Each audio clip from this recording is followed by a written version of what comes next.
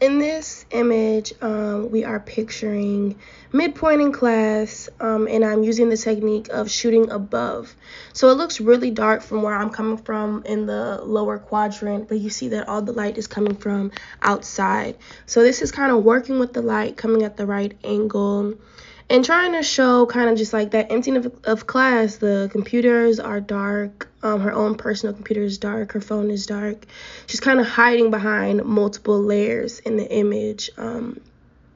She's hiding behind the computers, the screens, trying not to be seen. And I feel like this also goes with the theme of anxiety and trying to minimize yourself in the space that you take up.